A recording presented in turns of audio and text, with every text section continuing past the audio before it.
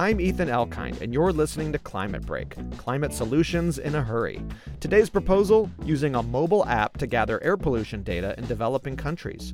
Colin's Gameli Hodoli is a university lecturer and nonprofit leader in Ghana.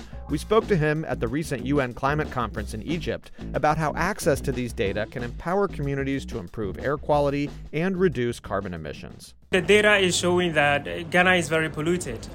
But then the question is, how do we take action? So the key thing that we have been doing at Clean Air One Atmosphere is that we deploy low-cost sensors, we populate the data, and then we also put up a mobile application. And once you have that app on your Android device, it tells you the quality of the air within your environment. In the secondary schools, we have started deploying low-cost sensors, and then we are engaging the students on how to use the data to mitigate air pollution within that environment. For you to be able to, protect yourself from the harmful effects of air pollution, you need to know where you are exposed. A major barrier to widespread air quality monitoring in Ghana is the lack of funding for sensors, which can be expensive.